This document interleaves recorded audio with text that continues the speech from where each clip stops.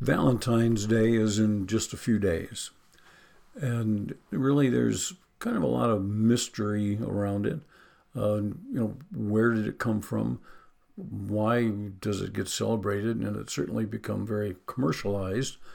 But let me see if I can maybe answer some questions or maybe create some more questions, I guess. Saint Valentine was a Catholic saint from the 3rd century Rome. The Emperor Claudius said that single men made better soldiers than married men, and so because of that, he outlawed marriage. And Valentine, he decided to do weddings anyways. And so that didn't go over too well with the emperor. It's called Lupercalia. It's a pagan festival in February. It's celebrating spring and fertility. And women's names were put into a bag or a box or something, and the men would draw a name, and they would partner with that woman for a year. Now, sometimes they'd get married, but a lot of times they didn't. You just were stuck with that woman for a year. She was stuck with that man for a year. In 1375, English poet Geoffrey Chaucer wrote the first Valentine's poem. And the first Valentine's card was in 1415 by Charles, Duke of Orleans, to his wife. He was in prison as a political prisoner, and so he had this card made up and sent to his wife. And you can't forget Cupid, that naked, chubby little cherub. It kind of gets its roots from the Roman god with Greek mythology roots of Eros, a god of love. So what are you going to do for those you love on Valentine's Day? Me? Probably nothing. I believe that it's more important to show your love every day and not on a day that card shops and candy shops and all have decided that it would be a good thing for you to do. Being a Last Man Standing fan, a few seasons ago, Tim would never celebrate Valentine's Day. He thought it was very commercialized and all that. But he wanted to get Vanessa some roses on that day to prove that he still loved her in spite of all of that. And so it turned into a half-hour fiasco anyways, because she didn't know where they came from. And so what's the most important thing to remember about love? 1 John 4:8 says, "He that loveth not knoweth not God, for God is love." I wonder if you can set up your spell check for the King James Bible, because certainly needed it for that. Let's pray. Father, we just give you thanks that you are love, period. And just like it told us in 1 John, that if somebody doesn't love, they don't really know you, because you are love. And so, Father, help us to know that love and to show that love to others. So, Lord, help us with this message, that, Lord, we will get what you want us to out of it, and just let your Holy Spirit guide us. In Jesus' name, amen. Well, if you want to know about love, where wouldst thou goest? Where else? 1 Corinthians 13, duh. Now, the King James Bible in 1 Corinthians 13 does not use the word love, but uses the word charity. Now, charity and love are both the same word in Greek. So I'm not sure why they decided to use it, because other places they use the word love, where they could have used the word charity, but they didn't. So I'm really not sure what the the translator's thinking was at that time. But I want to give you 1 Corinthians 13, and this is from the Message. I'm using that just because I just really like the way it sounds, the way it explains it, and lays it out there in a way that I can understand it. So it goes like this. If I speak with human eloquence and angelic ecstasy, but don't love, I'm nothing but the creaking of a rusty gate. If I speak God's word with power, revealing all his mysteries and making everything plain as day, and if I have faith that says to a mountain, jump, and it jumps, but I don't love, I'm nothing. If I give everything I own to the poor, and even go to the stake and be burned as a martyr, but I don't love, I've gotten nowhere. So no matter what I say, what I believe, and what I do, I'm bankrupt without love. Love never gives up. Love cares more for others than for self. Love doesn't want what it doesn't have. Love doesn't strut, doesn't have a swelled head, doesn't force itself on others, isn't always me first, doesn't fly off the handle, doesn't keep a score of the sins of others, doesn't revel when others grovel, takes pleasure in the flowering of truth, puts up with anything, trusts God always looks for the best, never looks back, but keeps going to the end. Love never dies. Inspired speech will be over someday. Praying in tongues will end. Understanding will reach its limit. We know only a portion of the truth, and what we say about God is always incomplete. But when the complete arrives, our incomplete will be canceled. When I was an infant in my mother's breast, I gurgled and cooed like any infant. When I grew up, I left those infant ways for good. We don't yet see things clearly. We're squinting in a fog, peering through a mist. But it won't be long before the weather clears and the sun shines bright. We will see it all then, see it all as clearly as God sees us, knowing him directly, just as he knows us.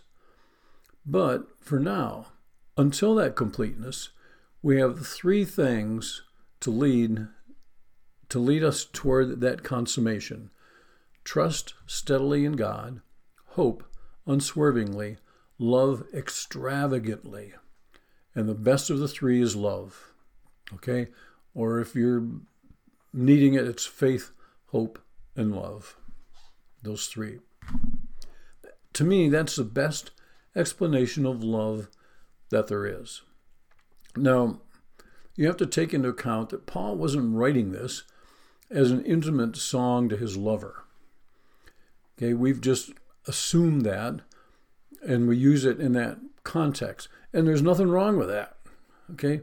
Because love needs to be all of those things. So we've just decided to use it. I mean, I think I've been asked to have that read at just about every wedding that I've done. Even I had it asked to be read at a few funerals as well. But if we could all show that kind of love, wow, the world that we're living in would be totally, totally different. Now that we all have a handle on what love is, I want to talk about marriage. Okay, the Bible gives a lot of info on that topic. Very, very good advice, very good instructions. Now, maybe you've been married just a short time, maybe a year or two. Maybe you've been married, 10, 15 years. Maybe you've been married 44 years, like my wife and I will be in June, or 60 years. Maybe you're engaged and, you're busy planning your wedding. Or maybe you're single and hopeful. Or maybe you're single and hopeless. Or maybe you're single and that's the way you love it and just plan on staying that way for the rest of your life. But whatever your status, I think you're going to get something out of what I've got to say. So we're going to look at the number one source in Scripture about marriage. Ephesians 5, verses 21 to 33. Now, it's important to read this, to study this, and to know the whole thing. Okay, some people like to pick and choose what they want, but I'm not going to do that. Okay, so let me back up a little bit to verse 15. And all of this is going to be from the New Living Translation. But this is what Paul is explaining before we get into today's scripture. He says, so be careful how you live. Don't live like fools, but like those who are wise. Make the most of every opportunity in these evil days. Don't act thoughtlessly, but understand what the Lord wants you to do. Don't be drunk with wine, because that will ruin your life. Instead, be filled with the Holy Spirit, singing psalms and hymns and spiritual songs among yourselves, and making music to the Lord in your hearts. And give thanks for everything to God the Father in the name of our Lord Jesus Christ. Now, some of that passage I'm going to come back to another day, not today. But what Paul is trying to do is to help the people understand how to live as believers. Okay, at that time, the city of Ephesus was an important port. Excuse me. There was a lot of trade that was being done there. There was lots of different cultures, people coming in and out from all over, lots of foreign gods, lots of idol worship. And Paul's message is, we don't live like that. Okay? We're Christians. We're believers. We don't live like they do. So Paul gave them some do's and some don'ts. Okay? He said, don't be a fool. He said, don't act thoughtlessly. Think about what you're doing. Hang out with the wise people. Learn from them and act like they act. Okay, and don't get drunk on wine. How stupid is that? But then he gave them some do's when he said, be wise. Okay, be filled with the Holy Spirit and sing to the Lord. Okay, that is how Christians are to live. Okay, that's how Christians were to live almost 2,000 years ago. That's how Christians are to live today. So let's move on to where we're headed with this. Beginning in verse 21. Okay, I'm going to break it down as we go along. Because Paul says, and further, submit to one another out of reverence for Christ. For wives, this means submit to your husbands as to the Lord. For a husband is the head of his wife, as Christ is the head of the church. He is the Savior of his holy body, the church. As the church submits to Christ, so you wives should submit to your husbands in everything.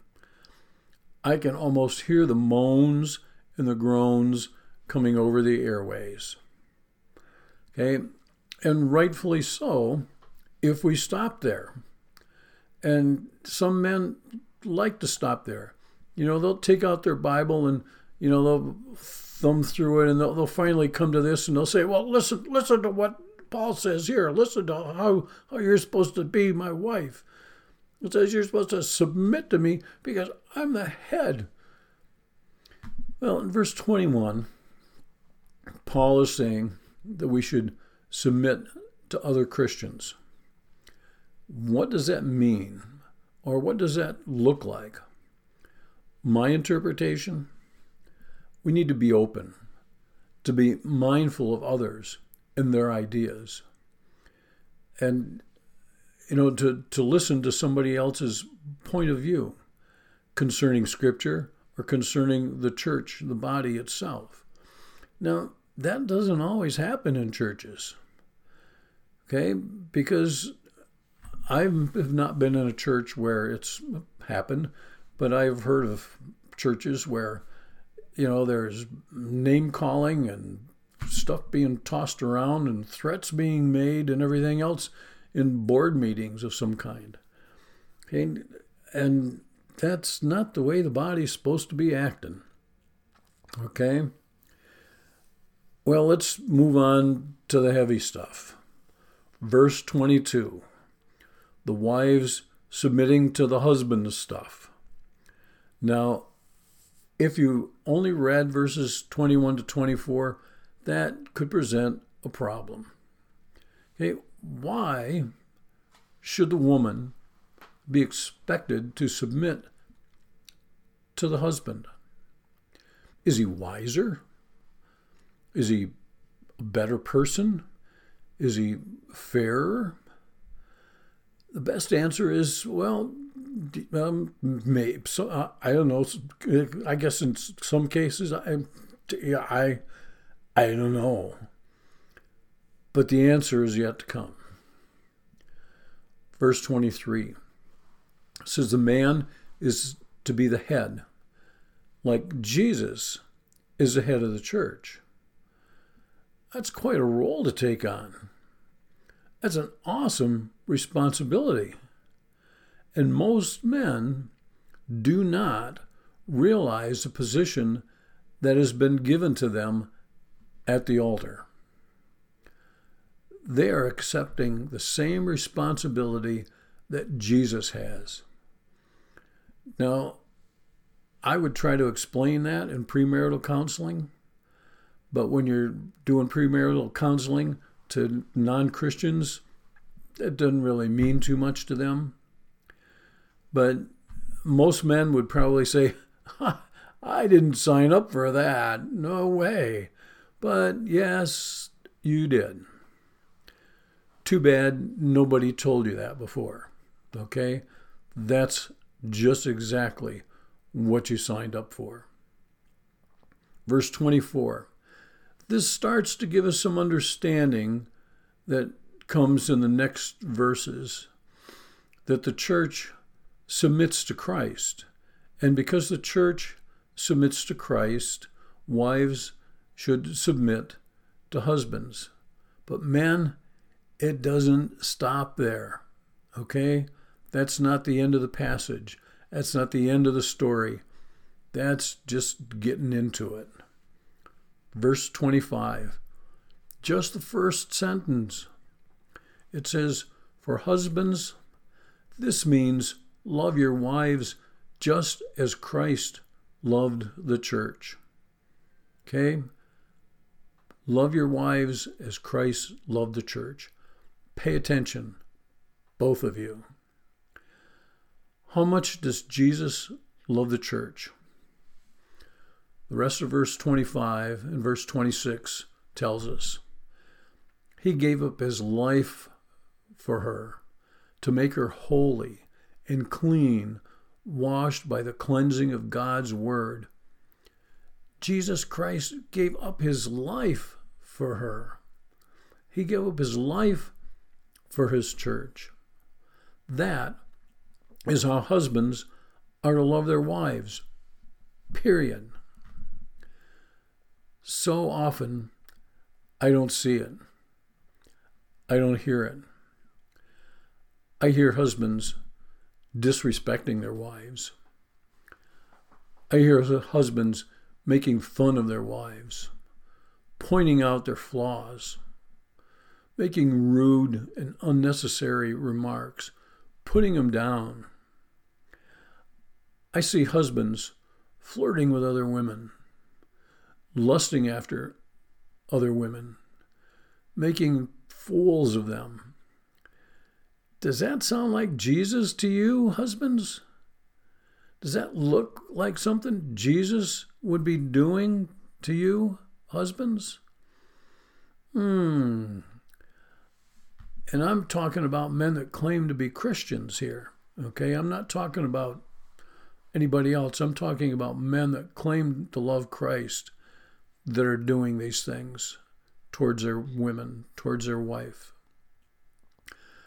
Now, maybe when it came down to it, those husbands would lay down their lives. Okay, if the house was on fire, the husband would, go back in and find his wife and bring her out. Or if there's a car accident, that he's going to do what he can to make sure that she's okay. Or if you're, going to your car in a parking lot and you get mugged or assaulted, that the husband is going to do whatever he can to save his wife. Probably most husbands would do that. But in verse 26, it says that Jesus laid down his life to make the church holy and clean. That's not talking about an act of heroism. It's talking about a natural thing for Jesus to do. Because Jesus is doing that in preparation for the wedding that's to come someday, hopefully soon. Okay, in verse 27, it says, he did this to present her to himself as a glorious church without a spot or wrinkle or blemish. Instead, she will be holy and without fault. Jesus is perfect. Jesus was a perfect lamb for the sacrifice, without blemish. Should the bride of Jesus be less than perfect? No way. Okay, that was the reason for the sacrifice, to be able to bring perfection to the bride. Verse 28. In the same way, husbands ought to love their wives as they love their own bodies. For a man who loves his wife actually shows love for himself. Okay, men. Many of us don't look like we love our bodies, myself included. Well, I could say, obviously, I love my wife a lot because there's a lot of me. It's those skinny guys that they don't love their wives as much as me because there's a lot more of me than there is them. So it shows I love my wife even more. That's a crock, isn't it? Nice try. Showing more love to my wife would be taking care of my body. And Paul goes on with this thought in verse 29, because he says, no one hates his own body, but feeds it and cares for it, just as Christ cares for the church. That needs to be our goal. Making the effort to be more like Christ in our relationship with our wife. Verse 30 really tells us why we need to be making a better effort all the way around. Men and women, okay? Not just talking to the men. And we are members of his body. Both, the husband and the wife, men and women. Plain and simple. If we call ourselves Christians or believers or Christ followers or born again or whatever label we like to put on ourselves, the number one thing, we are members of his body. In verse 31, Paul quotes Genesis 2:24 when he says, as the scriptures say, a man leaves his father and mother and is joined to his wife, and the two are united into one. That's kind of a hard concept to understand. But one, we need to remember, as the head, I need to remember that I'm making decisions. And it's not just about me. It affects the whole of me, which includes my wife. People sometimes refer to their other half or their better half without realizing that they're speaking biblically. If someone knew that, they wouldn't say it. Okay, but the two now become one. Verse 32 again shows a connection that Paul is trying to make. He says, this is a great mystery, but it is an illustration of the way Christ and the church are one. I think this is Paul's way of admitting that he doesn't fully understand this either, okay? Because, you're still two individuals. You've got two sets of gifts and talents and desires, two sets of old habits, two sets of likes and dislikes. But we're not referring to the flesh. We're talking about the Spirit. In the Spirit, you become one. That's a difficult part of doing weddings for non-believers because they just cannot begin to fathom that.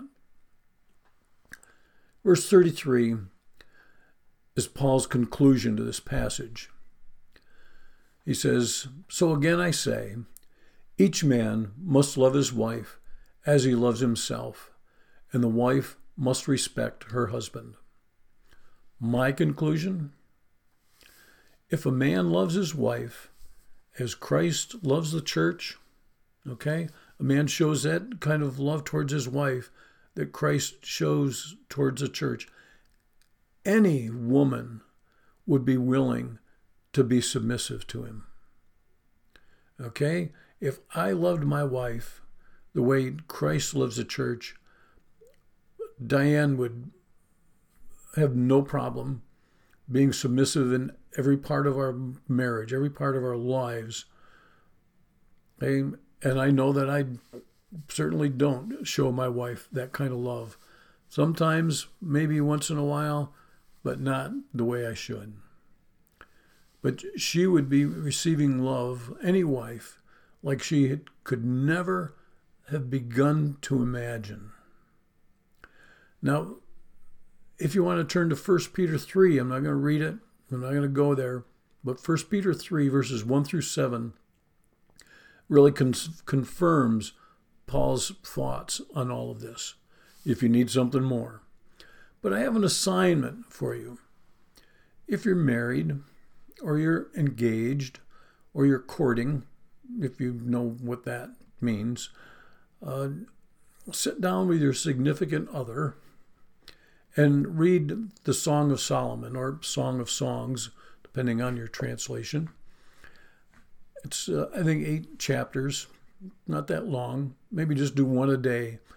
But some of it sounds a little strange, okay?